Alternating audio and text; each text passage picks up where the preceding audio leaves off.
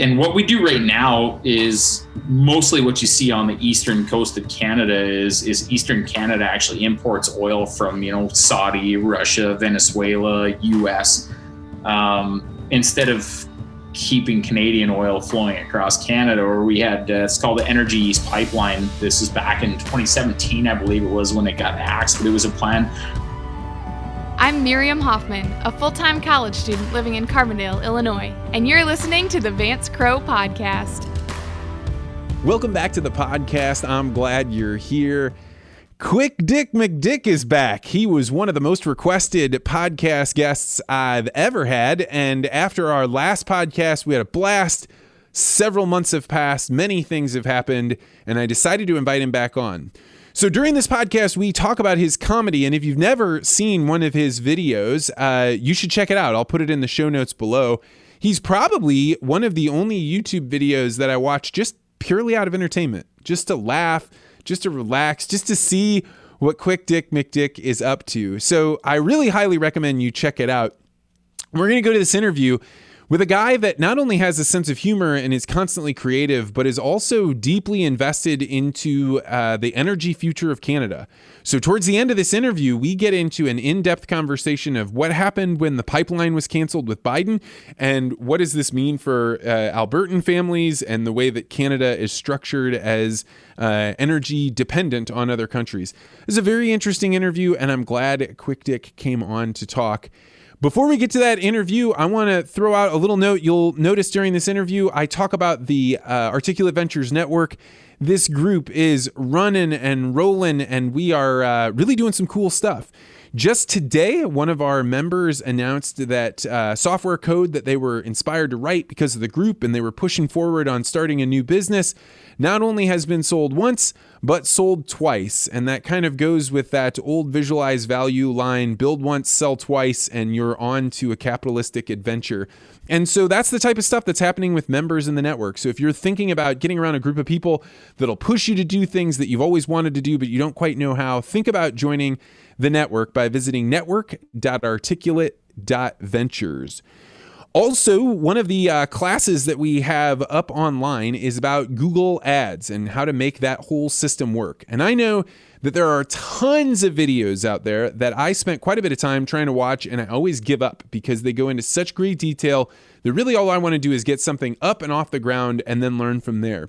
So my executive producer, Ben Anderson, got together with another partner, and they put together a 1-hour class on how Google Ads work.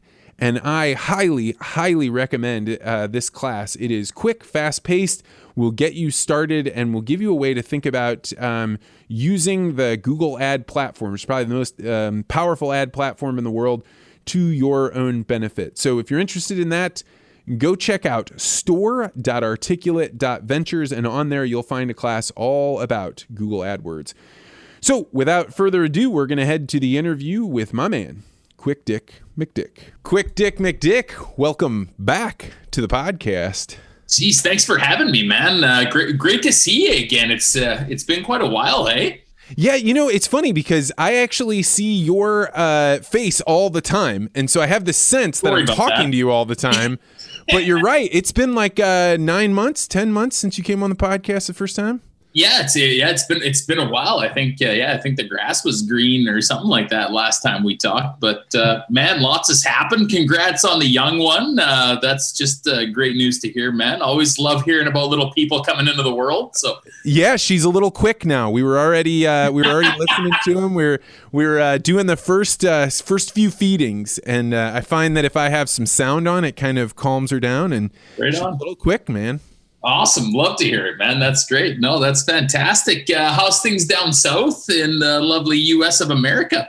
Well, so we're in a totally different world than Saskatchewan in that it has not snowed or even had freezing rain even one time in St. Louis this year. So it's gotten below zero, but not that much. And so that's no fun, man. Like, how do you like? I think the best part I like about winter up here is that you get serious beard frost, and it turns into a competition. Like most people, change pictures of, I got this temperature, I got that temperature. And then there's like the group of guys that have beards, and it's like, who has the biggest icicles hanging off their beards while they're outside. So it's a testament to two things: that you've got serious moisture in your breath that's coming off, and that you're in the coldest temperature. But yeah. So who's the poor bastard in Saskatchewan that's like me, that if I tried to grow a beard, like I could have some tufts coming off here and some off on the right chin? Okay, I'm not allowed to call out names because it'd be publicly shaming them, so I can't really.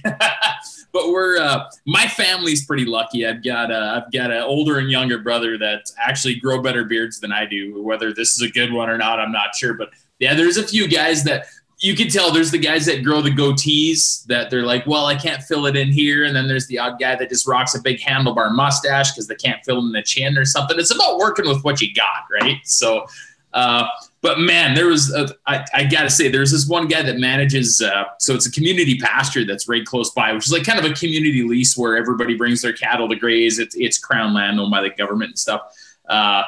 But I mean, this guy was like a solid 12 out of 10. I mean, he had eyebrow frost, eyelash frost from the nose down to the mustache and the beard.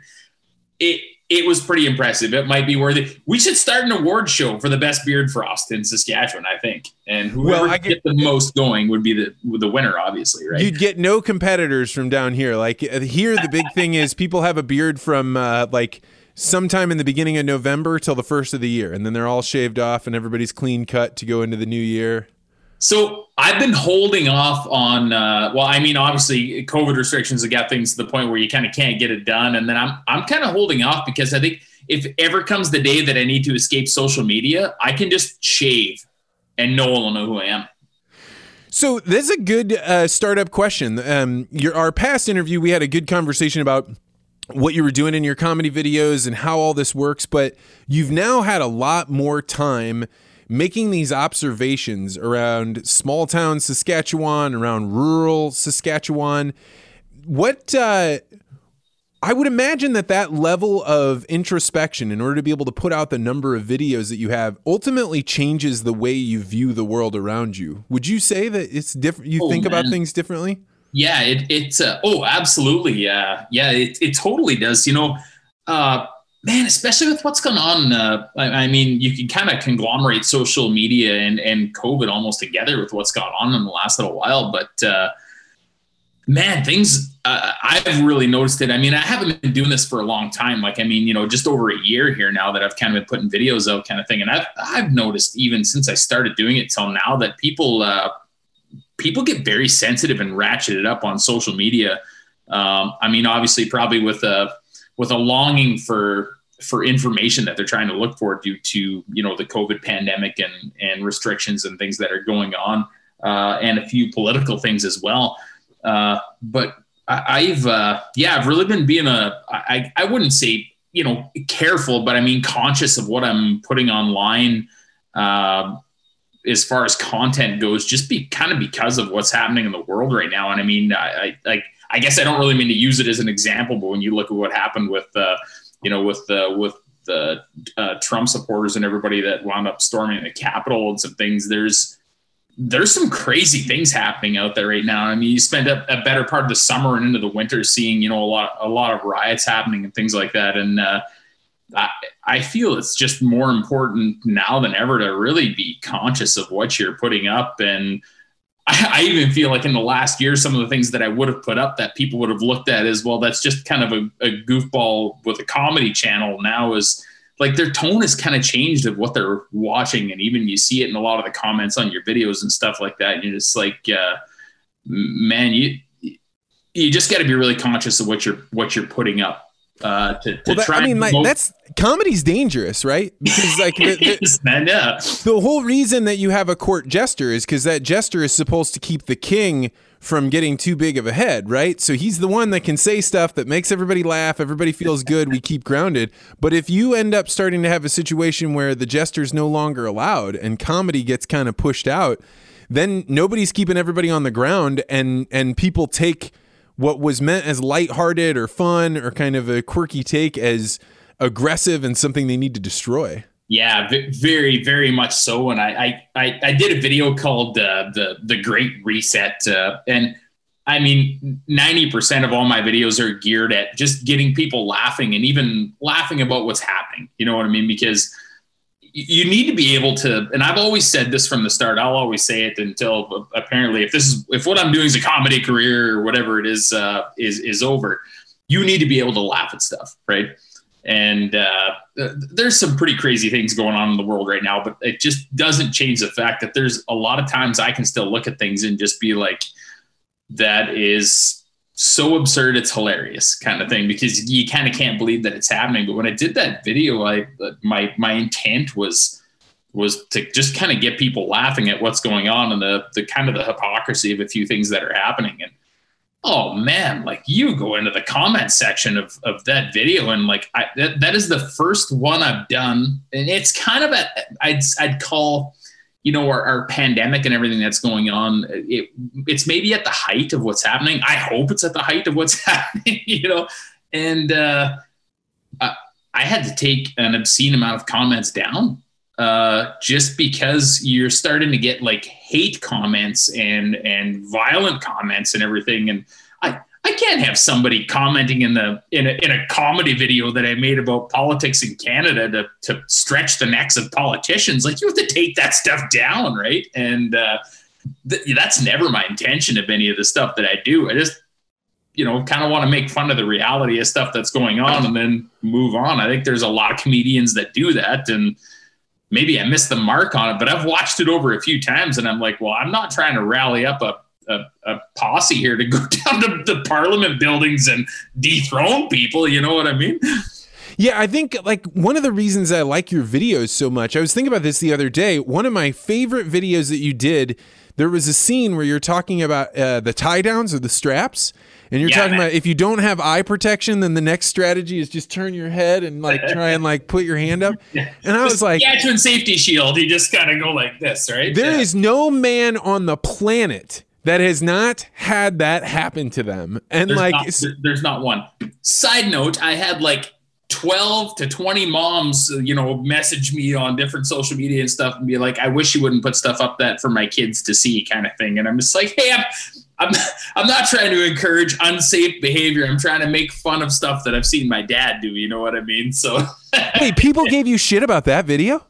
I can promise you, Vance, there's absolutely every video that I do, somebody gives me shit about it, whether it's my own mother or somebody else. So what do you think is going on there when somebody you don't know reaches into your world and tries to tell you like this is the way you ought to do it? What's going on in the mind of somebody that does that? Yeah.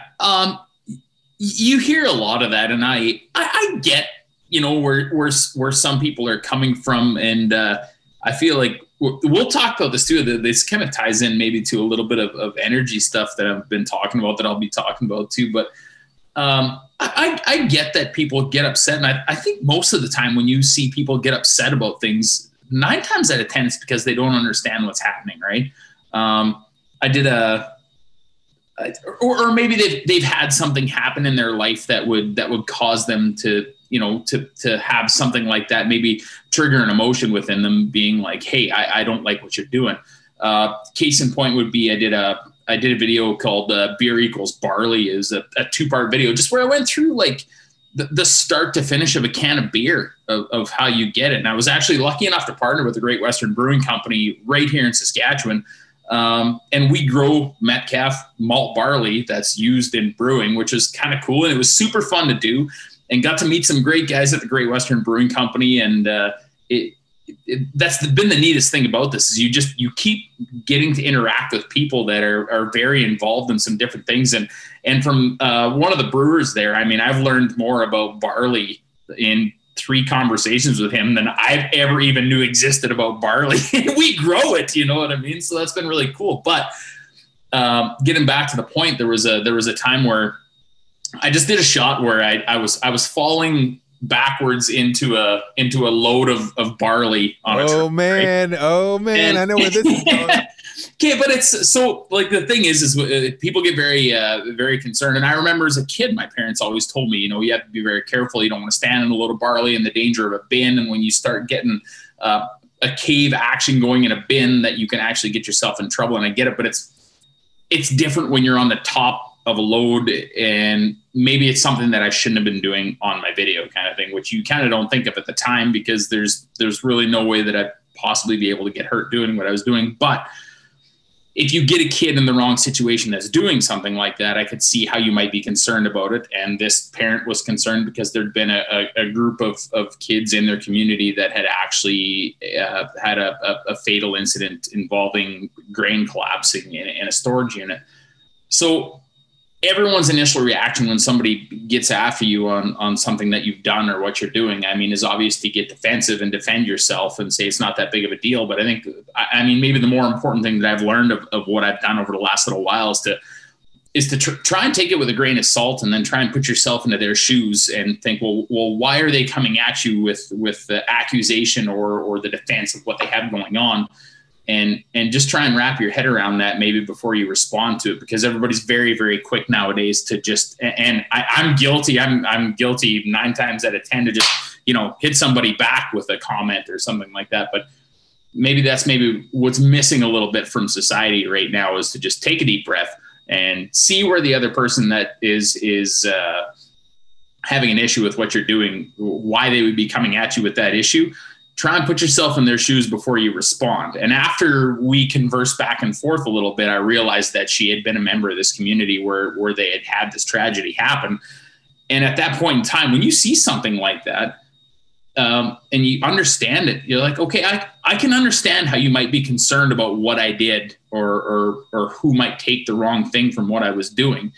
And I feel like that's something that's really very quickly deteriorating from our society, especially in the last little while with what's been going on, because everybody's just so up in arms about politics and COVID and the energy, green energy and climate change and everything. There's just, everybody seems very, very oversensitive, and it's hard for everybody to be able to just take 5 and take a breath and just be like, okay, I kind of see where you're coming from, but let's have a conversation about it instead of fighting about it. You know what I mean? Yeah, I run a network, and part of the online group, they get together and they do all kinds of interesting things that are not normally associated with the internet. So we have this thing called Circular Firing Squad, which is like a debate. So we take a really controversial topic. Anybody that signs up can come. But the expectation is, before we get started, everyone has to go around the horn and say, this is what's going on in my life right now. And the expectation is, if you say everything's good, then you're probably not saying the truth, right? Like, hey, I got my bosses going on.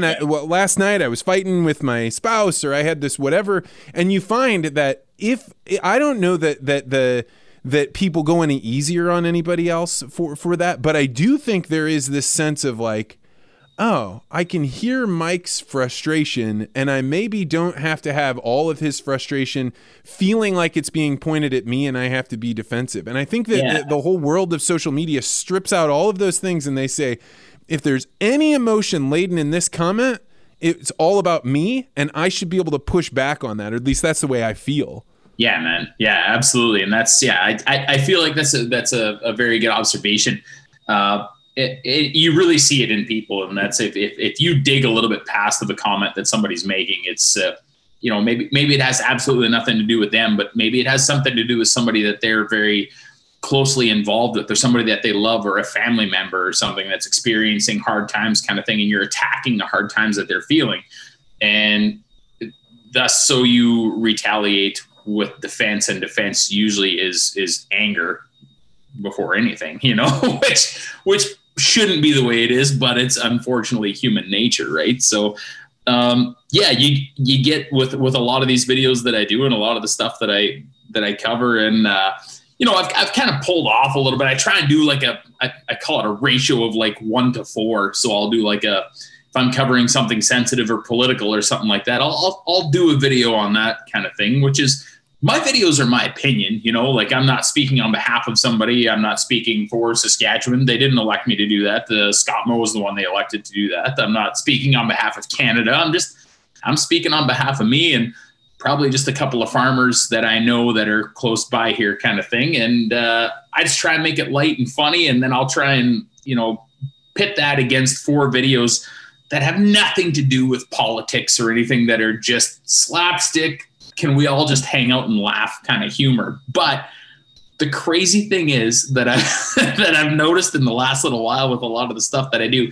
specifically over the past, I'd say 6 months, has been, I can put up a video about, I did, let's use today for an example. I put one up and it was just a goofy video, maybe a little bit offside, which I do from time to time, about, I was talking with myself, trying to figure out how my wife had got mad at me, kind of thing. And all I said was what I was thinking. Nothing related 10 inches of wood in between your legs, I think, right? Yeah, that's the one. Yeah, I'm impressed. You watched it, man. Thanks, bud. But yeah, it's just absolutely nothing to do with politics whatsoever. And I have at least, 20 comments in the queue that trace back to COVID or the government or something. And I'm like, how are we tying this together? This is just supposed to be a goofy video that can make you, was the point of it, is just to make you forget about everything that's going on in the world and just be able to sit down, watch a video and laugh and be like, that's funny, man. That happens to me too, and that's, I try to counter the 1-to-4 ratio with that kind of thing, but it doesn't seem to matter how much you try and keep that ratio right. There's a few people that they just got to do it. It's like they're addicted to bringing what's happening to them that day. No matter what you put out for content, they want to bring that into that conversation and address it. And it's kind of sad that that's where we're at. I get that people are cooped up in their homes and a few different things and they're shut down. And maybe that's the only place that they have where they can bring out their transgressions and everything. But man, at some point in time, we got to be able to look at something and be like, we don't need to make that political at all. That's actually hilarious. And it's okay for me to just sit here and laugh at something completely silly. You know what I mean? And I think you're in the weird position that you went from being relatively isolated, right? You were living in the oil fields and then you're in Tufnell in Saskatchewan. Mm-hmm. And then you have tens of thousands, hundreds of thousands of views, if not comments. How have you been able to handle that huge swing between pretty much anonymity, lonely lifestyle to people believing they need to tell you their views on XYZ political issue? Or I guess I'm a little bit spoiled in what's gone on in my previous career in the oil field. My last about 7 years, I'd say, were spent actually managing people. And I guess in a way it kind of groomed me for what's going on right now, because I had a lot of drivers and employees and, mechanics, office admin, you name it. You had a lot of people that were kind of getting after you and looking for answers and a few different things. So I've got quite a bit of experience dealing with people and maybe even people reacting out of emotion and stuff. And it was, I guess, in a way, some good training for what I'm doing right now.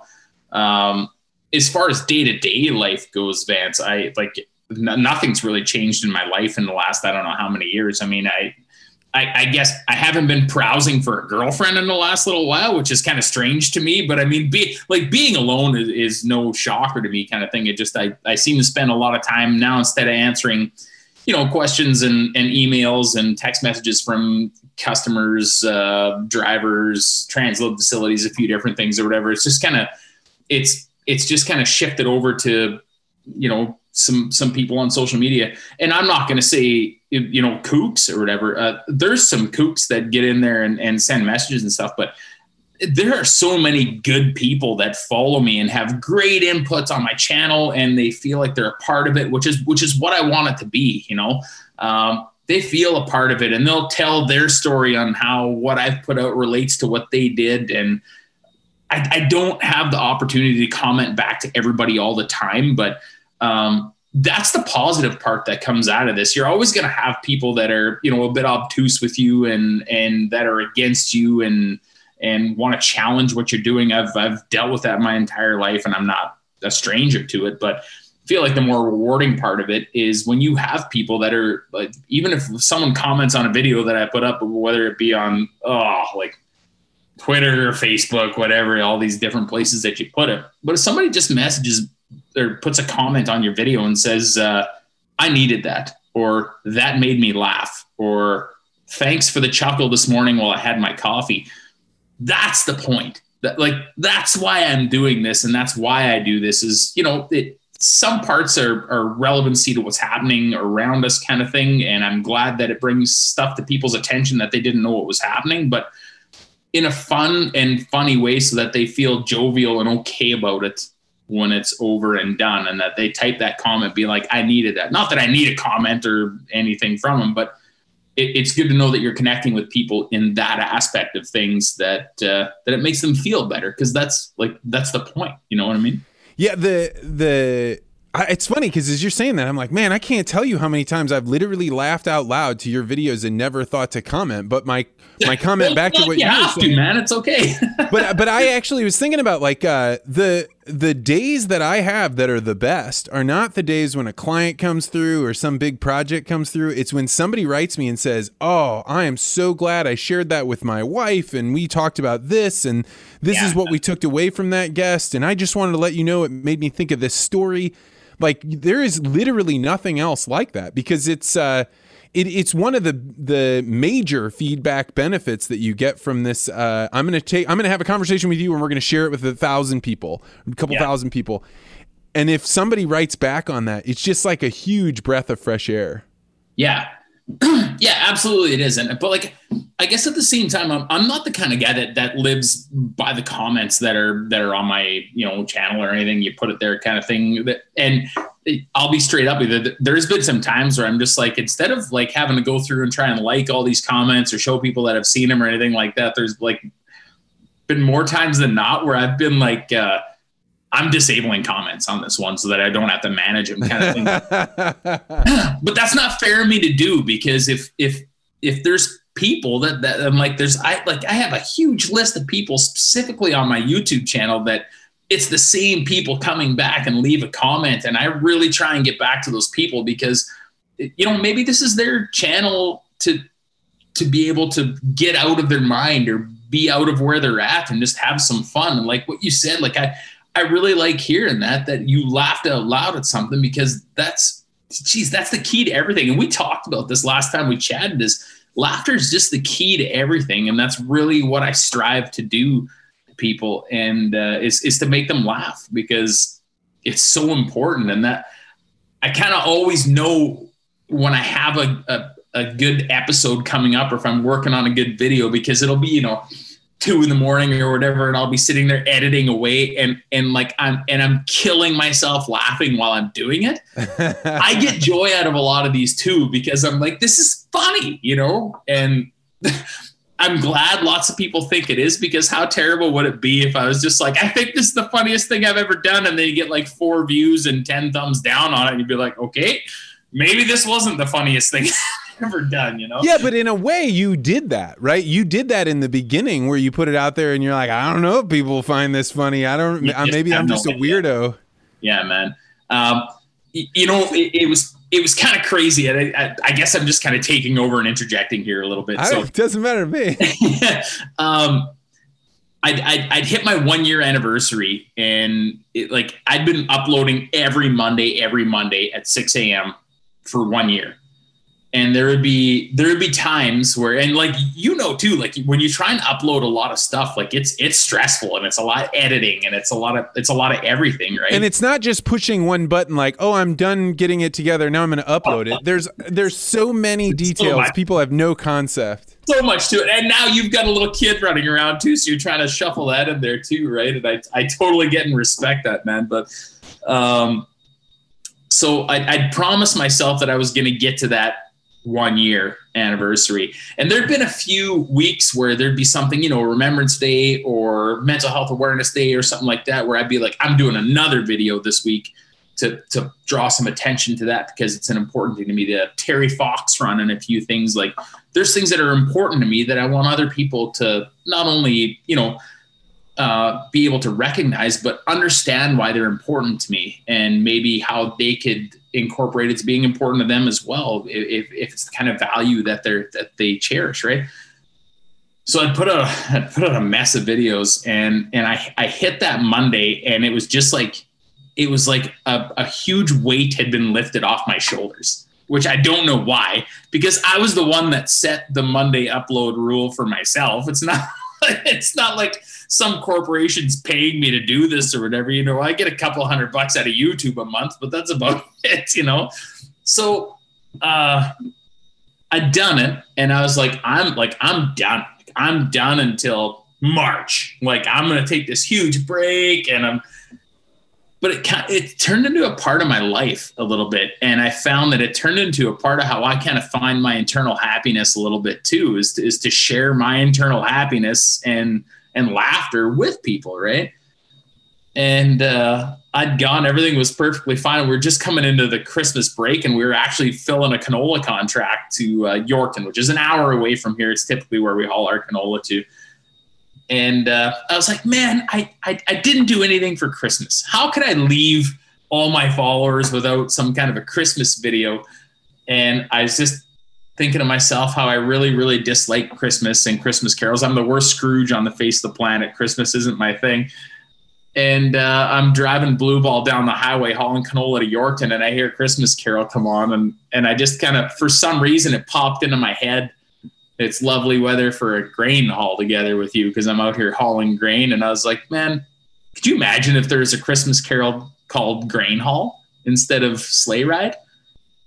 By the time I got to Yorkton, I sat in line for an hour and a half. I had the whole thing written and started recording it, and then put it out. And it was like there was no stress, and I had it ready to go like 4 days before the next Monday was ready to go. But it's crazy how naturally things start coming to you when you kind of take the pressure off of it. You know what I mean? And I specifically remember sitting that night, editing everything together to make it match the music and everything, and just killing myself laughing in the basement, thinking like, this is the funniest thing I've ever done. And it's after I said I was going to quit and take a couple of months break kind of thing. So it's really strange how that happens, where it's just like, you gravitate naturally towards laughter and stuff that makes you feel good. You know what I mean? And I guess the point I'm trying to make is I really hope that emulates to the people that watch it or get involved with it, and why I want to try and respond to comments and do all this stuff, because if they feel how I feel with a lot of it, well, that's the point, man. When you think about the experience that you had, the epiphany or the eureka thing, that is a well that so many people would love to have, that if you found the well, right, like it's a little hard to leave it, right? Like if you do know how to tap into something that's deeply creative and allows you to ask questions and whatever that is, I mean, like, it's not a moral responsibility for you to make YouTube videos, but I really feel like if you have found the muse, then you owe her something. And I don't think you can just walk away. I get you. And that's definitely, it's crazy to say that, because that's absolutely crossed my mind. I mean, more than once. It's just like, there's a lot of times where I've just been like, I'm just like, I'm mic dropping. I'm like, that's enough of this kind of thing or whatever. But then you do it and you start doing something else. And I even found myself today in the bitter cold outside, doing our thing or whatever. I find myself driving by places, and I'm unintentionally like planning my next video in my head kind of thing. I'd be like, I think this is what I'm going to do. And I could do that there, and I could do this here. And that's what the mindset that I've set of rules, like, you need to stay away from this for a little while. You can't rein something like that in. If it wants to go, you let it go. But I think the more important thing is to not force it to happen, to just let it happen kind of thing. And so that's kind of why, like, I've taken that Monday upload schedule away and just kind of let it go. And when it's time, and you do one and you put it up. And I'll try that for a little while and see how it goes. And like, that being said, I've had the chance to do a lot of podcasts and, some Zoom appearances with Cargill and a few other people. I got a couple other ones, with some real estate groups and some stuff coming up or whatever. And before, I wasn't doing any of that. I was only focusing on doing uploads. And so, it's just a little bit of a focus shift, and try and make it so people can interact with you and ask you questions and stuff. And yeah, it's and then try to navigate it through the times that we've got going on right now, which are a little bit crazy, right? So it's I guess it's just a matter of trying to keep people elated. That's it. That's just the goal. And I think what I've found is if you keep people elated, it keeps me elated. It keeps me happy. If people are laughing and liking it and not being completely offended and you know, driving people into fits of hysteria over it, well, hell, I'll keep doing it, you know? You know, I'm struck by the idea that, you know, most comedians, what they want is to have a room full of people laugh. And they certainly they can imagine a larger room than the one they're in, or maybe a larger one than that one, and maybe a little larger. But on some level, there's some capacity limit. You know, maybe you get a stadium once, right? But in the world of YouTube, the views are infinite, or they have the potential to be infinite, or in the millions or billions. So as you've watched the ticker go up and your average view count get to a certain point, and then another point, and then another point, does the feeling of satisfaction, like, because if you got the same views that you were getting 5 months ago, it'd be really different for you than does that bother you at all? That's a great question, man. And I think the thing is, I don't look at myself, to be honest, as a comedian. I don't think I'm a comedian at all whatsoever. I'm just a guy that just puts stuff together and tries to make people laugh. But I think I have it easy versus a stand-up comedian, because I mean, if you put up follow me on this one, but if you put up a video and let's say you get, I don't know, like 20,000 views on it and 1,000 thumbs up and 20 thumbs down and a whole bunch of negative comments and stuff or whatever, it happens over a period of time where I'm not like looking at my phone or computer or everything all the time and being like, I wonder how this one's doing kind of thing. I take those situations and I actually put myself into, you know, somebody like Kelly Taylor, Brent Butt. There's a lot of great, you know, Saskatchewan comedians here. And I think to myself, could you imagine standing in front of a crowd? You don't wait for your reaction or how many views it's going to get or how many laughs you're going to get. It's right there. You're vulnerable standing in front of a room of people that are like, hey, make me laugh, funny man. And if you don't, it's like your job and your requirement to make them laugh and entertain them. Whereas if it's me, I just put it up and you either like it or you don't. And either way, I kind of don't give a damn. You know what I mean? Because I'm going to go feed cows tomorrow, whether you like the thumbs up or thumbs down it. But a comedian, that's their job, man. And I have so much respect for stand-up comedians that go and work rooms and work crowds and they're able to adjust their shows versus what's happening and what kind of reactions they're getting. I have so much respect for them just because I can't imagine how vulnerable you are in front of an audience, and they need to be okay with that. And not only do they need to be okay with it, they need to be able to react to it and to change what they're doing, like working with an organism versus me. I can take a shot 3 or 4 times if I don't like it and pick the one that I like and put it out there. And so what, right? So kudos to anybody out there that is a stand-up comedian, because that stuff's not easy, man. And I've actually heard you interview a few stand-up comedians and I love hearing what they have to say, because they're like, you know, I'll work on a joke for this long and polish it and my delivery and all this stuff kind of thing. And like, that's kind of what put me into this mindset, was actually listening to a few of your podcasts, because I'm just like, that doesn't apply to me at all. Because if I don't like what I've done, I'll just redo it and I'll be like, yeah, that one's better. And then I'll edit it in and go, right? I was going to argue with you when you started that, of being like, I'm not a comedian. And I was going to be like, I think you are. But you're right. Like, comedians, you know, when that kind of phrase of be funny man, right? I'm always struck that that's a little like taking a jiu-jitsu fighter and putting him up on a stage and being like, be tough. And you're like, well, how can I be tough? Like, I need to react. I need to be tough in response to something.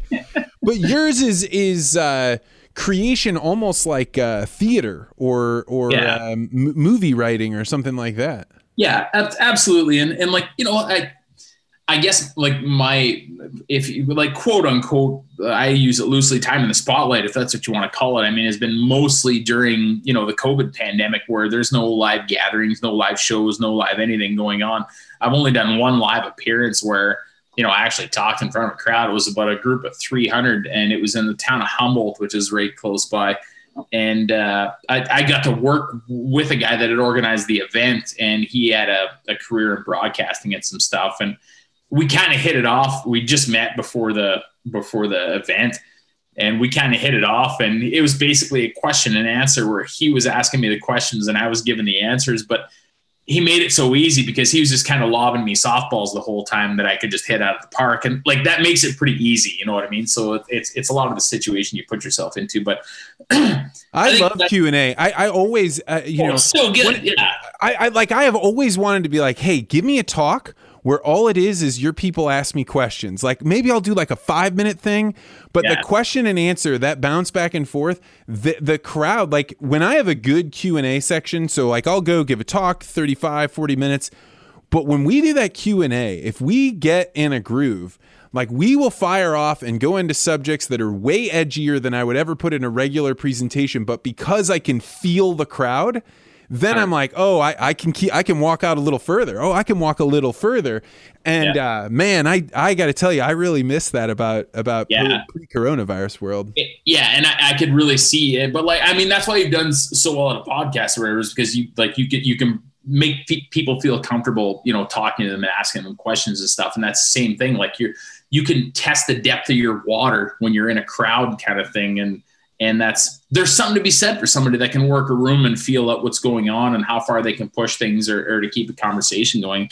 I think that's maybe one of the bigger differences about what I do kind of thing is a lot of the topics that I cover too. Like I've stayed away from the COVID side of things just because of the huge economical, mental stresses that it's put on people's lives.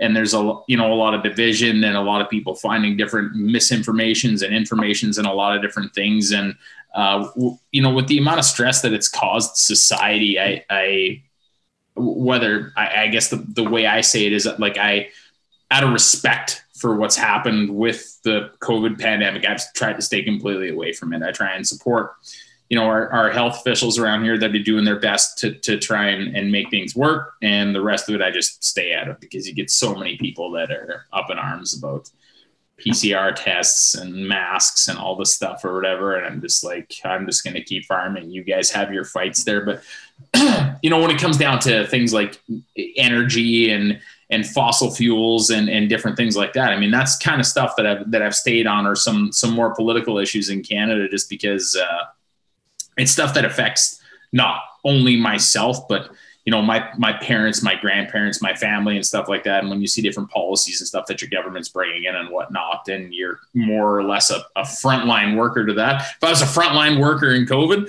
I'd have an opinion on it kind of thing, but I'm not. So I let the frontline people do their thing. When it comes to, food security and oil and gas and stuff, I consider myself a frontline worker to that. And I've got an opinion on it. I mean? So speaking of what's going on in the world with energy, Canada, the U.S., we had a pipeline going. We got past the protesters. You guys, like, all moving forward, and now that's all seems to be on the rocks. What's going on with the pipeline? Yeah, so KXL actually just got canceled. So that was when President Biden was sworn in. That was his first order of business, was to remove the XO from Trump to axe the KXL, the Keystone XL pipeline. That was actually running south out of Alberta down in Saskatchewan into the States, and it was actually under construction. They had several hundred kilometers of this pipeline already laid in the ground, and that immediately put 1,000 workers out of work in Alberta. I'm not sure where your guys' numbers are south of the border, but it put quite a few American workers out of a job there too. And that was pretty troubling. I guess considering the fact that the Alberta government had invested $1.5 billion into this pipeline construction at that point in time. And it's Biden had stated in his election platform that if he were elected, he was going to cancel it, kind of thing. So I don't think there was a lot of people that were, very surprised by what happened. But I think there was a lot of people, well, maybe not a lot of people, that were surprised about the lack of pushback that came from our federal government in Ottawa. We just seem to have a very, very anti-pipeline, pro-green movement government in power in Canada here right now. That's really been inflicting a lot of pain on our energy industry in the last little while, as far as fossil fuels go. So oil and gas, right? And it's concerning. It's really concerning. What are Canadians telling themselves about why this happened? I mean, it's one thing to be like, well, President Biden wanted to cancel it, but he has to have push or pressure behind him to do it. So what's the story? And that's where the web starts getting pretty deep or whatever. But I mean, we don't do ourselves any favors in Canada because we are at a point where we're not really energy sufficient, right? Or we don't look after ourselves by staying within the borders of Canada.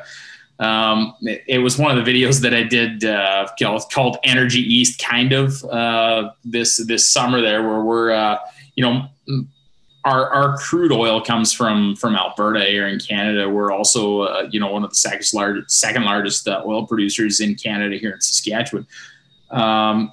And what we do right now is mostly what you see on the eastern coast of Canada is Eastern Canada actually imports oil from, Saudi, Russia, Venezuela, US, instead of keeping Canadian oil flowing across Canada. Or we had, it's called the Energy East Pipeline. This is back in 2017, I believe it was, when it got axed, but it was a plan from TC Energy, with a pipeline. It was only 1,500 kilometers of additional pipeline that needed to be built on top of existing infrastructure, which would have taken oil from Hardisty, Alberta, all the way to the refineries in St. John's, New Brunswick. Alberta crude requires a little bit of special attention to be able to refine, and we actually don't supply enough of it to Eastern Canada. And what wound up happening is TC Energy got kiboshed after our fearless leader Justin Trudeau took over power in Canada here. And what we've done lately is in the wave of the pandemic that's been going on, we actually wound up having to issue a whole bunch of special permits for it. But we actually shipped several loads of crude from the oil sands in Alberta, which actually wound up having to come backwards down up to the existing Trans Mountain pipeline into the coast of BC, and then we're shipping it on tankers via the Panama Canal. Oh my God! Around up through the Gulf of Mexico to a refinery in New Brunswick. That sounds definitely greener. That definitely sounds like a. Because oil tankers run on hopes and dreams. Right? Yeah, that's right. That's what they run on. So it's a little bit frustrating, the fact that KXL was designed, because the oil that's going down to the States is going to go into the States no matter what. It's just the fact that now, since KXL has been axed, it's going to go back onto trains, and it's going to continue to go down to the States, because we're kind of gridlocked in Canada. And like, the only direction for our oil to flow freely right now is down into the US. And you guys are in a great spot because we're kind of energy locked. You get our oil for pennies on the dollar. And what's happening now is, instead of just going through the KXL, which is actually scheduled to be carbon neutral as soon as it came online in 2023, and they actually had plans by 2030 of the KXL compressor stations, pump stations, being powered by renewable resources by 2030. So this is basically going to be a zero emissions pipeline that was being created. And we've axed that now, and we're gonna see it all loaded onto train cars again and start running down the States on trains, on tracks. So I've seen you wearing your tinfoil hat in your shows. What's your tinfoil hat story about why this is? Because it doesn't happen by accident. Yeah, it's pretty upsetting, and I guess I don't want to get too far into the tinfoil hat stuff with what's going on, but I mean it's just the fact that if you follow the money on who owns tankers, on what gets shipped off of the west coast of Canada, who owns stocks and rail companies on which the oil is shipped down into the States. And if you look into a lot of these things, I mean, I'll let people look into whatever they want to, kind of thing. But if you look, it's called the Yellowstone to Yukon movement, and a few other things where you see environmental groups that are actually against pipelines for environmental reasons. If you look at it, there's a lovely, lovely lady in BC named Vivian Krause, who is actually very good at following funding on different environmental groups. They are funded by some people that have very, very deep interests in oil Canada not going to foreign markets on our coastlines, but rather being run down to the States at a discounted rate. So her name is Vivian Krause. Fair questions.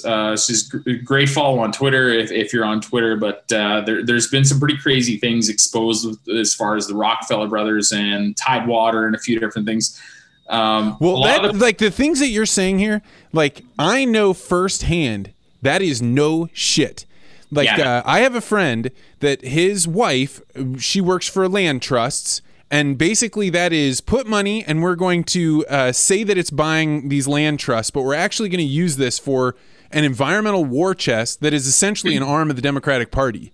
And it is to the tune of like hundreds of millions of dollars, of which are always like by the time that money hits the streets, it's going to fund that bus to get a bunch of people to show up at a pipeline. That is like, this is not conspiracy. I know this is going on. It's straight up, and that's kind of why I don't get too far into it, because I mean, this is straight goods, and it's actually kind of scary is as far as I'm concerned, considering the fact that when you see a lot of the protesters that we see on a lot of these, even with the Coastal GasLink pipeline, a lot of the protesters that were there rallying support, standing in solidarity with the Wet'suwet'en to shut down the Coastal GasLink pipeline, which actually takes natural gas from Groundbirch, BC out into Kitimat to be liquefied and shipped off to Asia to actually help combat climate change by replacing coal-fired generators with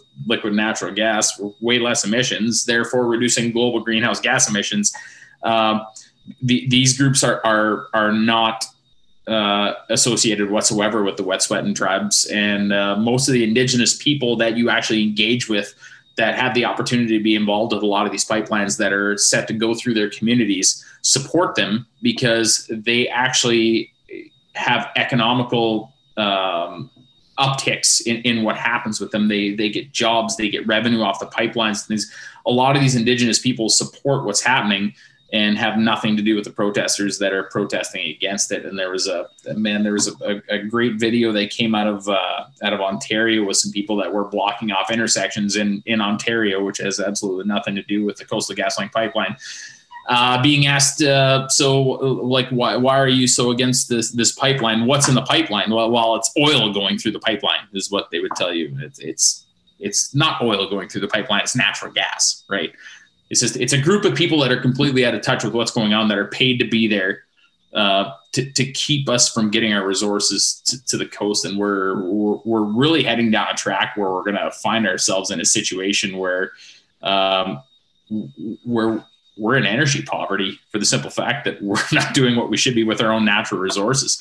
And people think that that's hyperbole, right? But there have been no shortage of countries in the past where they grew plenty of food, but then through their trade policies, through bad decisions, through government like interference, those people starved to death. Yeah, and that's terrifying. And like I would bring to everyone's attention right now is Enbridge Line 5, which is another thing that's happening here right now, which is scheduled for May 1st, which actually runs through the Straits of Lake Michigan. It's scheduled to be shut off effective May 1st is what's happening right now. I believe Enbridge is working legally to keep this from happening. But right now, we ship crude from Western Canada down through the States through Line 5 to get around to Quebec and Ontario, which logistically, as the crow flies, it's shorter to go that way than it is through Canada. But there we are again with a foreign nation that has the interest of fuels of what Ontario and Quebec are supposed to be receiving within their grasp and control. That's a pretty dangerous situation to put your country in, as far as I'm concerned. And that would have been solved with Energy East, with 1,500 kilometers of pipeline that was planned and ready to go, that actually got shut down by the very provinces that are supplied by Line 5 right now. So I don't want to see it, but I feel like there's a very dangerous day of reckoning coming where we're going to see very, very high fuel prices in Eastern Canada, Ontario, Quebec specifically, And the only way that's going to be combated is to bring more tankers in from places like, Venezuela, Saudi Arabia, and different places. And we continue to put ourselves dependent upon other countries' natural resources, on top of which we sit in the top 4 in the world, which I just, if you ever ran a farm like we run our country, you would not be farming for very long. Oh, yeah, man. I just heard our new Treasury Secretary that was quoted as saying, the way that we're going to get the budget back on track is that we're going to print and spend more money until we can get healthy, and then we'll get that. And it's like, no one else gets to operate like this. No one else gets to say gravity doesn't exist. I'm just going to fly to the moon. We're in a and we have a little bit of a, I'm not going to sit here, I guess it's changing gears a little bit here, but I'm not going to sit here and say that I'm a drill all the oil, mine all the coal, wreck all the lakes kind of guy. That's, you'll never find a farmer, or to be perfectly honest for that matter, a person that's involved in oil and gas in Canada with that mindset. There's a very few select group of guys that have got their jacked up turbo diesel that like to video coal rolling out of their passenger side and saying F you Greta as they do it kind of thing. There's a very small group of people that are like that, right? Farmers are stewards of the land. And I've worked extensively in the Canadian oil and gas industry, and I'm looking right at you. And I will tell you that we are one of the most environmentally responsible groups in the oil and gas industry in Canada. I've worked with safety hands. I've worked with environmental consultants. I've seen cleanup crews going in. It's reclamation that happens here. Everyone wants to focus on what's not been reclaimed at this point in time, but I get it, but it doesn't change the fact that we are very, very environmentally responsible here, to top of the world in our energy extraction. So when you say that, right, like a good pushback here would be to say, well, oil and gas, they got more money than God. Why is it that the other people's propaganda is better than your propaganda about that? Why are they winning? I think it's kind of a mindset, and I think when you get as far as I'm concerned, when you get into a lot of this green energy thing, and like, keep in mind, this is of course my opinion, right? When you get into the green energy thing, this is another part of the economy where there's a lot of hype and a lot of people that have huge money invested into going into these green technologies and things. I'm not going to sit here and tell you that all the green technologies on the face of the planet are bad. I honestly believe we do need to be leaders in green technology and to pollute less.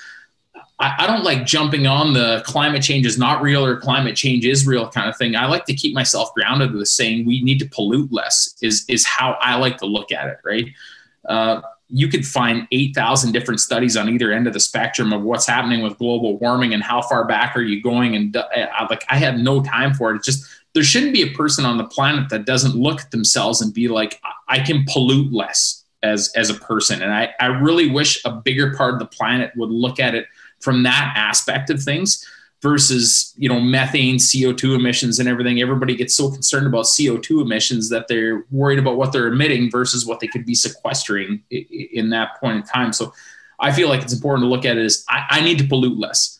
And when you look at green energy, there's no reason we shouldn't move towards things like that. There's a lot of guys around here in the Tuffnell-Foam Lake area right now that are, retrofitting shops and seed plants and everything with solar panels and different things. This is guys that can afford it. This stuff's not cheap. You can get rebates back from the government with our quote unquote fancy carbon tax that we have here in Canada right now, which we're not even going to touch on unless we have all night kind of thing. But there's some rebates you can get back on to try and push you in that direction, and that's fine. And electric vehicles and things like that. There's places where you see cities moving to electric buses and electric trains, and I don't not support that. Where it makes sense, where you have the power grid for it, absolutely you should move towards that, especially in provinces like Ontario and a few different places where they actually have a large a hydro power grid and nuclear power grid, which is a very low emissions, zero emissions electricity, right? But when you get out into the sparsely populated areas here out in Saskatchewan, Alberta, and a lot of different places, we rely on coal and natural gas fired electricity. So even though you might switch over to like an electric powered car, let's take Saskatchewan here, for example. We have 350 charging stations throughout the province of Saskatchewan right now. Cool, you know, and if I'm going to go from here in Tufnell, I'm actually in Foam Lake right now, spoiler alert, but if I'm going to go from here to the closest city, I'm 2.5 hours away. So all of a sudden a day trip that you need to make turns into a trip that you can kind of make, and then you need to charge, and then you need to get back here. And at this point in time, it's 32 below Celsius, and our power grids barely keep up with everybody's lights, furnaces, and everything that are running right now to try and keep things heated here. Flip it over to the summertime. We have power grid failures here when everybody's running their air conditioning at the same time. You do? Yeah, absolutely, man. Yeah, it's crazy. Yeah. We don't have anything plugged in. We don't have any cars plugged in. We don't have any grain dryers plugged in. We have no combines, tractors, any of this stuff. None of it's plugged in right now. It all runs on fossil fuels, right? So that's why people in the prairie provinces or rural areas get anxious when you hear this huge push to move to green energy, is for the simple fact that we're like, okay, well, guys, that it just kind of doesn't work for us right now. I'm not saying that, you know, ma and pa that just commute back and forth, say somebody lives in town here and they drive to bumper to go work a parts job through the day.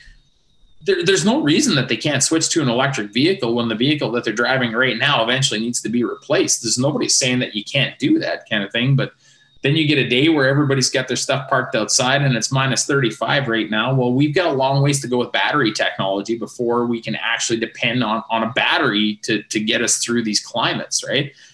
Take that out of the consideration and then go into our agriculture circadian rhythm of harvesting, seeding, and all these different things.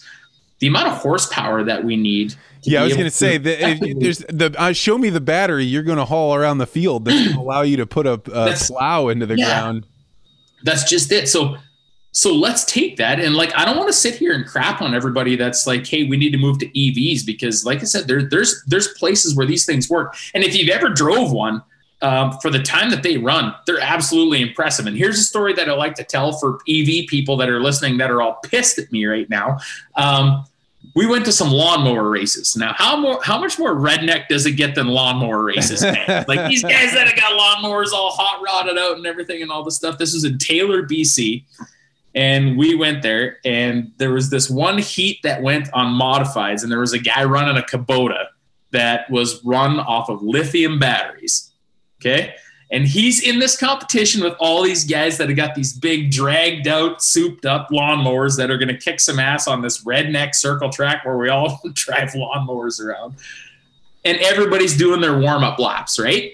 The NASCAR, it's all the same thing. They like to pretend they're little NASCAR drivers on their lawnmowers.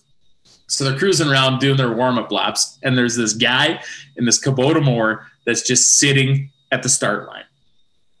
And I asked my buddy, because I didn't know what was going on. First time I ever seen this stuff, I was like, what's going on? Is he broke down or what's going on? He's like, dude, that's an electric one.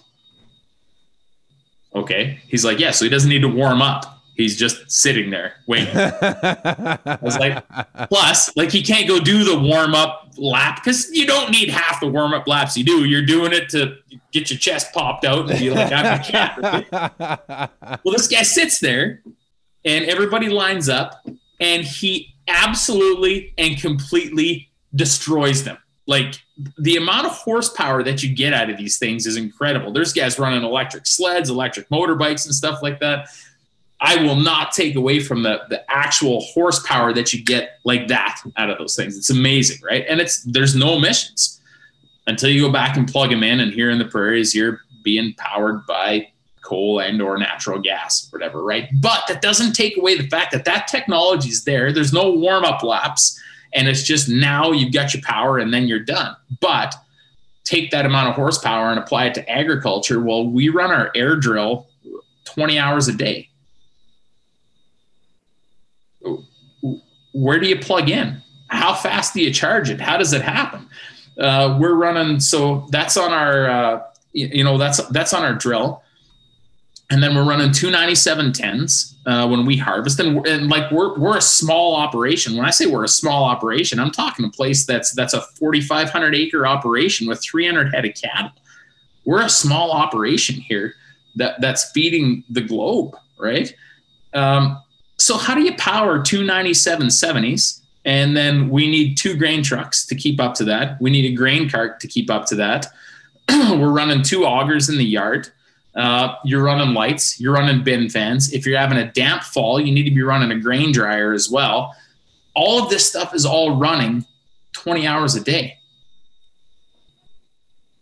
Where's our battery power storage and everything come from for this is my big question to people that push that we can have this done by 2030 or 2050. I'm not going to sit here and say we can't have this done by 2050, and let's say we come up with a battery technology, which is actually a lot of it's by Tesla is being researched in Nova Scotia and Canada here right now, which is absolutely amazing. And I hope that continues. We're going to get better with this stuff over the course of time. But even if you get all of this stuff set up to the point where we can store all this energy, where's that energy coming from? Well, right now here in the prairie provinces in the middle of nowhere, it's coming from fossil fuels. And the only replacement that I've seen from research that I've done, and there might be some guys out there that'll school me on electricity and a bunch of stuff, and I respect those people. The only thing I see that coming from is nuclear energy. And you're singing my tune, man. I agree with that. I just had a guy on that was from the renewable biofuels thing, and we had an interesting conversation. He had a lot of really good points, but still nobody can compete with nuclear. It's not even close.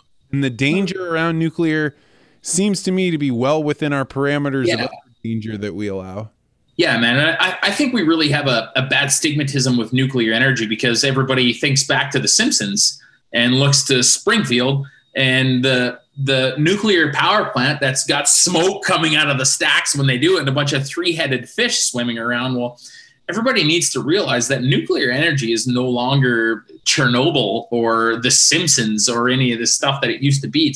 There's still going to be dangers involved with it, but there's dangers involved in every single type of energy that we use. But when you look at you guys have it in the central parts of the states and everywhere along the states. But I mean, even look at your rail systems that you have. I mean, locomotives are powered off of electricity. It's a diesel generator powering an electric motor that drives that train because of the horsepower that you get out of electricity. These are some of the places where I feel like we should start moving towards with nuclear energy. Like, how much easier, I'm not saying that it's easy by any stretch of the imagination, but you have a track built on a piece of equipment that is on said track no matter what when they go, that's connected by iron all the way across your land. I mean, that's a place where you could be like, okay, maybe we should start looking at nuclear technology here and small modular reactors and things like that. We're starting to make moves on that kind of stuff in Canada here right now too. I'm not a guy that's against any of this stuff, but when we look at our renewables like solar and wind power, those come at a price to our environment as well. I was just talking with a guy who has the windmills on his house, in his property, and he was telling me that they were told when they got them put on there that they would have a 30-year time span. But he's like, we already have 4 or 5 of them that are done. Like they broke it, and he's like, it is going to cost 3 times as much to take the thing down as it costs to put it up. Absolutely. And then what do you do with it once it's down? There's a lot of these put it in a mass grave is what they're doing. Because there's a lot of these things that can't be recycled right now. I am not going to sit here talking to anybody. I will no longer do it on my YouTube channel. I'm not going to sit here and call this stuff down, because if I built a home tomorrow on my place that's north of Tufnell, Saskatchewan by 5 miles, I would absolutely incorporate solar energy into it, because what it's going to do to my residence, a small residence like what I've got, is it is going to take away a load that is on the power system that I have coming in there.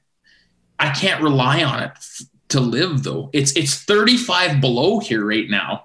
And the amount of energy that I use, unfortunately, cannot be stored of what I need right now. We've had no wind for the last 3 days. And leading up to that, we had about a week where we had no sun. You always have to have a backup with these things. And I'm not saying that the technology is not going to get there where we can't store them in batteries or capacitors or whatever it winds up being. But we've also got to look at what makes up a solar panel and what metals are used to make these windmills and everything, and the life expectancy of them and the cost of them. And everybody needs to realize that no matter how hard we try as humans, if we're going to keep living how we live, we're going to emit, and we are going to need natural resources. And we're unfortunately a little, it sounds morbid, but we're kind of a cancer on the earth.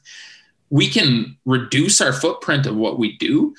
But I think the biggest thing that we have going on right now that's a huge problem in our society is that we're so polarized to either side of what we believe needs to happen to go forward with life. I'm sick to my stomach when I hear Elizabeth May in Canada say that oil and gas is dead, because I understand from rural Saskatchewan, where we grow a huge amount of the food that the world eats, that it's more the world that's dead without oil and gas, not us. We're kind of going to make it if our power goes out tomorrow, because we have the crops and the chickens and the cows and everything here that we're going to make it. But it's the people that live in these big centers that are on this huge push to drive out oil and gas that don't understand that it's oil and gas right now that's really keeping them alive. And I don't want to put it to them that way, but that's such a sensitive subject. And how do you get people to understand that? Well, I'm going to keep trying to do it with a little bit of humor and some real life stuff to see what it takes to get, farm to table kind of thing. But it's kind of terrifying when you see the amount of things that are going on right now in the world, where people are just trying to stomp out oil and gas like it needs to happen tomorrow. We can phase away from it. It's always going to be there to help support us, maybe as a support system, not as our primary, but man. So as you think about the people that are phasing it out, like in the United States, we just watched, you can have a president one day that is supporting a pipeline, 1,000 jobs. Next day, it's all done. Yeah. Is that possible in Canada as well? Do you have executive orders when Trudeau were to get supplanted? So you would call them now. I mean, I would want to consult somebody that's, obviously when you get into governmental hierarchy and a few different things, there's a lot of very serious process in it. But from what I would understand is order in council and people passing things by way of regulation, I believe is how it happens in Canada here, which is actually fantastically what happened with our gun ban when it came through. Side note. I believe we talked about that before, but I think that's kind of what's really is going to damage progress. Specifically when you see our big polarization between different political parties right now, where you have one that believes so far to the right side of what's going on here and the other that believes so far on to the left side of what's going on here, is when you have, like, say what happened in Canada. I wouldn't say we had a conservative government before we had our Liberal government come in. So it was Stephen Harper before Justin Trudeau came in. I wouldn't have said that conservative government was as hard right as our now government is hard left kind of thing. But you're really starting to see these huge swings in what's going on. And I think that those swings are going to be the biggest thing that will damage countries other than anything, is because you have a governmental party that comes in that is about to just start reversing. And I think you guys are starting to watch it now. And I'm kind of scared to see what's going to happen, because you've had a government in that's quite hard right. And now you have a government come in that is going to spend the next 4 years basically reversing what that government's done to try and move things their way.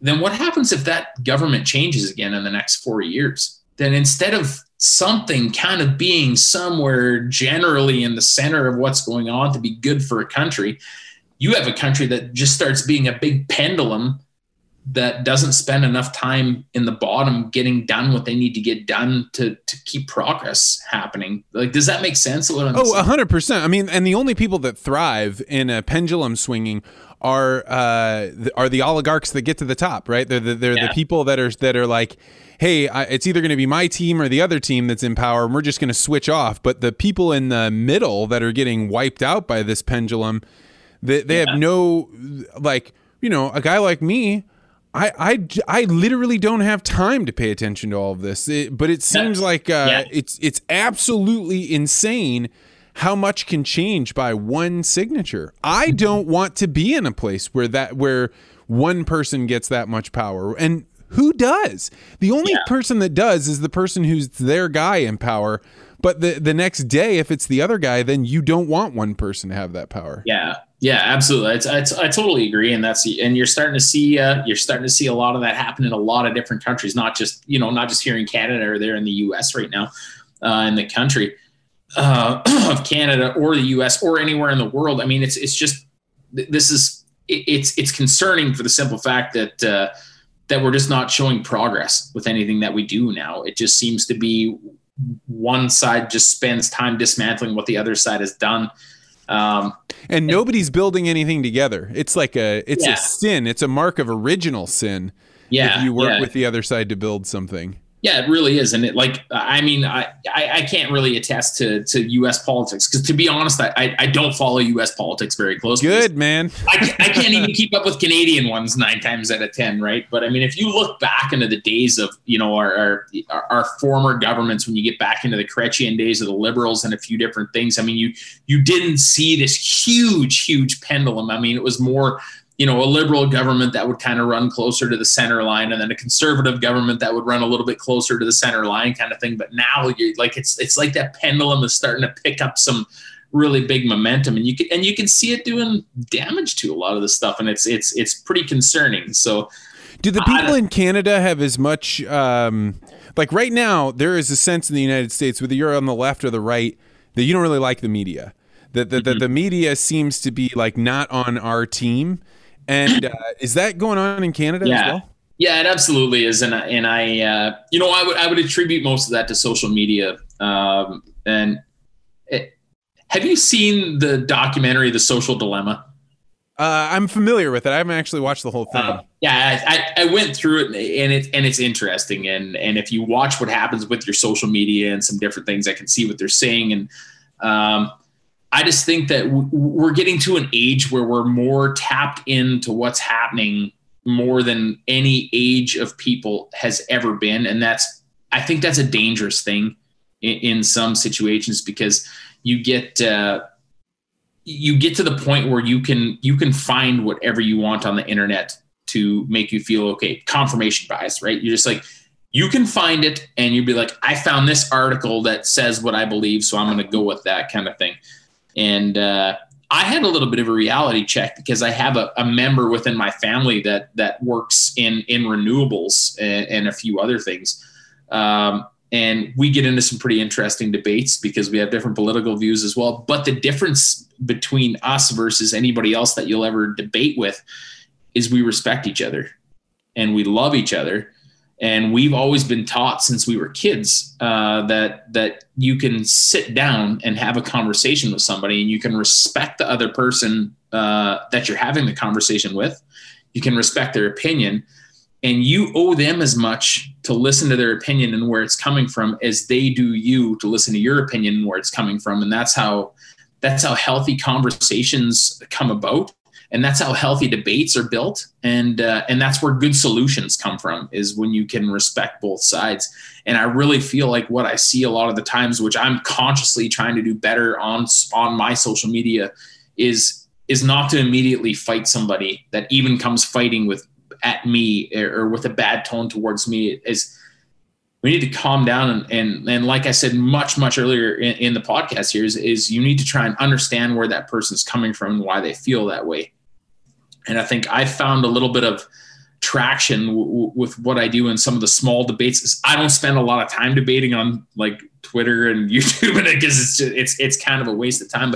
But I always do try and invite people to come to Tufnell for a beer, and we can all put our phones down and have a conversation with our phones on the table and just have a conversation like what we're having right now, right? I think that's one of the great things about your videos is, so I talk on this podcast a lot about somewhere versus anywhere people. So anywhere people are like I was. You went to college and you wanted to leave, and then you wanted to go live in the cosmopolitan world, and you end up valuing the broader world as opposed to where did you grow up, the people that you're around somewhere. And when I watch your videos, right, all of a sudden you're like, I'd really like to know what the Tufnell, go there and get the fast food that you talk about, and yeah, man, you gotta have a Peg Mac meal. They're so good, man. and I think that's when you think about what the danger of social media is, somebody could be living in Tufnell just like you are, and they become so engrossed in what's going on in their phone somewhere else that they don't enjoy the benefits of Tough Nil, right? That the thing that you've cultivated into something rich and bountiful and things that people tune in to learn more about passes them right by, even though it's just down the street. Yeah, no, I appreciate you saying that. And that's, I think that's such an important thing that people need to try and stay focused on. And I've consciously found myself doing it and have made a conscious effort. It's just been in the last month here, actually, taking over into a new year. I try and be more conscious about how much time I spend on my phone, on social media, because I found myself in a spot where I was like, you know what, I'm really losing touch on what my goal is here, because you actually find yourself falling into this well of gravitational pull and into the dumpster fire that social media is, so to speak, kind of thing. What's the longest you've gone without Twitter? Oh man, like the thing is, if I'm doing something, I can put it down and not touch it. If I'm focused on something, I could go days without it. So I did a month of it. I did a sober October, and part of it was giving up Twitter. Yeah. And the sensation I had the first night, I was eating this great meal, and it tasted like sand, because I was like, it's so boring. I don't want to be looking at Twitter right now. You gotta cook better, man. Use some spices and stuff. I was using I had an arm roast, like an ossobuco thing. It was great, but it was shocking to me to wake up in the middle of that experience and be like, wait a second, this food is great. Your wife is right there. Your baby's right there. Yeah. You're just like, because I think it was harder to resist the pull of social media like Twitter than it was for me to quit smoking. I guarantee you it would be. And like, it's literally a magnet that pulls you in. You know what I found that does me really good is there's two things that I have found that I'll do, and they both kind of involve animals or whatever. But number one is I went hunting the last 2 days of whitetail season here around Dublin, and your notifications are shut off, everything's shut off, like your phone is off, you're hunting. It really brings you back in check with what's happening around you and just how interesting the world is that's around you, because you see things that you're always distracted by, kind of thing or whatever, right? And the other thing that I've found is that it's spending time with my parents with COVID restrictions in Saskatchewan here right now. I'm actually my parents are about 8 miles away from where I live here right now, and like it ties into hunting, because it's one of the pastimes I've always had with my dad is we'll get together and you know, we debone the deer that I got and we process the meat and we cut out some roasts, and then we started calling it Sausage Sundays, where we're going to make 30 pounds of sausage this Sunday, kind of thing or whatever. But that's kind of the rule, is you shut your phone off and you get rid of it and you crack a couple of beers and you just hang out and not be influenced by the outside world. Man, I would suggest everybody take breaks like that. It doesn't have to be hunting or making sausage or doing anything, but it needs to be time where you spend an extended period of time away from the magnet of social media and just do what you're doing. You don't have to post a picture of what you're doing. You don't have to text a selfie to your friends being like, not much, just doing sausage with BMA kind of thing or whatever. Just put it all away and just be alive on the planet for a little while. And you'd be surprised what it can do for your own good, right? Well, man, it is late at night for me, but I am really grateful that you were willing to sit down in a negative 25 degrees Celsius night and chill and talk for a little while. Hey, it's plus 20 in here thanks to oil and gas. So for people that this is their first time hearing you, how can they find more about you and see your show and all that? All right, yeah, well, good to meet you. If it's your first time listening to me, best place to find me is on YouTube. At Quick Dick McDick, just how it sounds. You type Quick Dick into YouTube. Don't type it into Google, because you might wind up on some terrible sites there. I tell you what, I told an ambassador today, the U.S. ambassador to the World Food Program, that I was interviewing you tonight, and he looked shocked that I was interviewing a guy named. I was expecting him to be like, I know Quick Dick, and then he was like, oh, have fun with that Quick Dick. Huh? It's that's the best place to find me, man. I got everything on a playlist there. You can start from front to back on Quick Dick McDick Unlimited. Instagram is QD McDick. Facebook is Quick Dick McDick. Twitter's at Quick Dick McDick. I'm on TikTok for some reason. I don't know why. It's all the same stuff anyways. And I got a website. It's not that impressive. It's quickdickmcdick.ca, but I've got a line of clothes out here that are actually made in Canada, which has been quite a little journey that I've been on. But yeah, we do hats and hooded sweaters, bunny hugs, we call them in Saskatchewan, t-shirts and all that stuff. And yeah, it's just if you just want to laugh and have some fun, go check it out. And if you don't, it's all good. You know what I mean? So I think you are doing something deeply important, and I'm glad to hear that it's your muse that's calling you to do it. So I'm really glad you came on here, but keep going, man. Go all the way. I will, man. I really appreciate you reaching out to me again to get me back on. It's always good talking with you. And I feel you're doing the same way. You run a great podcast, and I really like hearing what you draw out of a lot of your guests that you have on. And I don't podcast that often. So I remember when I approached you the first time. All right, man. We'll catch you later. Yeah. Great to catch up with you, man. Take care, Vance.